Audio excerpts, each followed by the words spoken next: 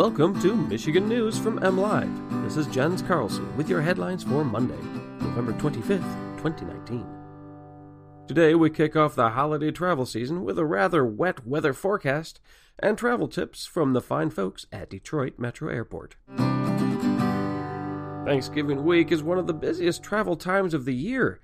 Unfortunately, it looks as if the weather forecast will provide some extra challenges. MLive Chief Meteorologist Mark Torregrossa says a storm building in the western U.S. will reach us by Wednesday. The system will pack strong winds and plenty of precipitation.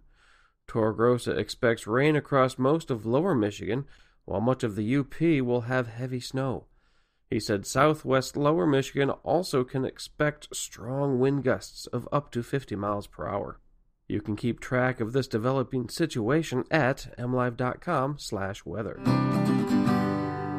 Now that the holiday travel season is officially upon us, the fine folks at Detroit Metro Airport have a handful of tips to help smooth your way. Number 1. This one you should know every time you fly, but it's a good reminder. Know which airline you are flying and what terminal it's in before you arrive.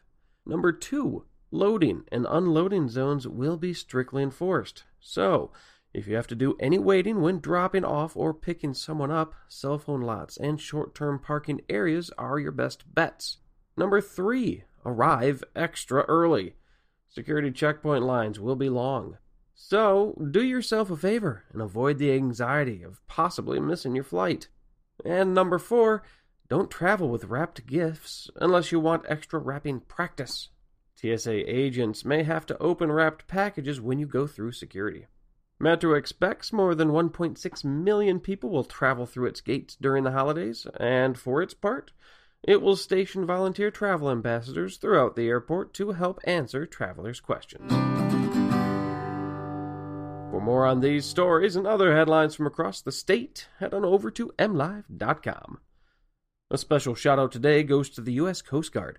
Over the weekend, a Station Saginaw River crew rescued 2 adults, 1 teenager, and 1 dog from the water after a boat went down in the Saginaw Bay.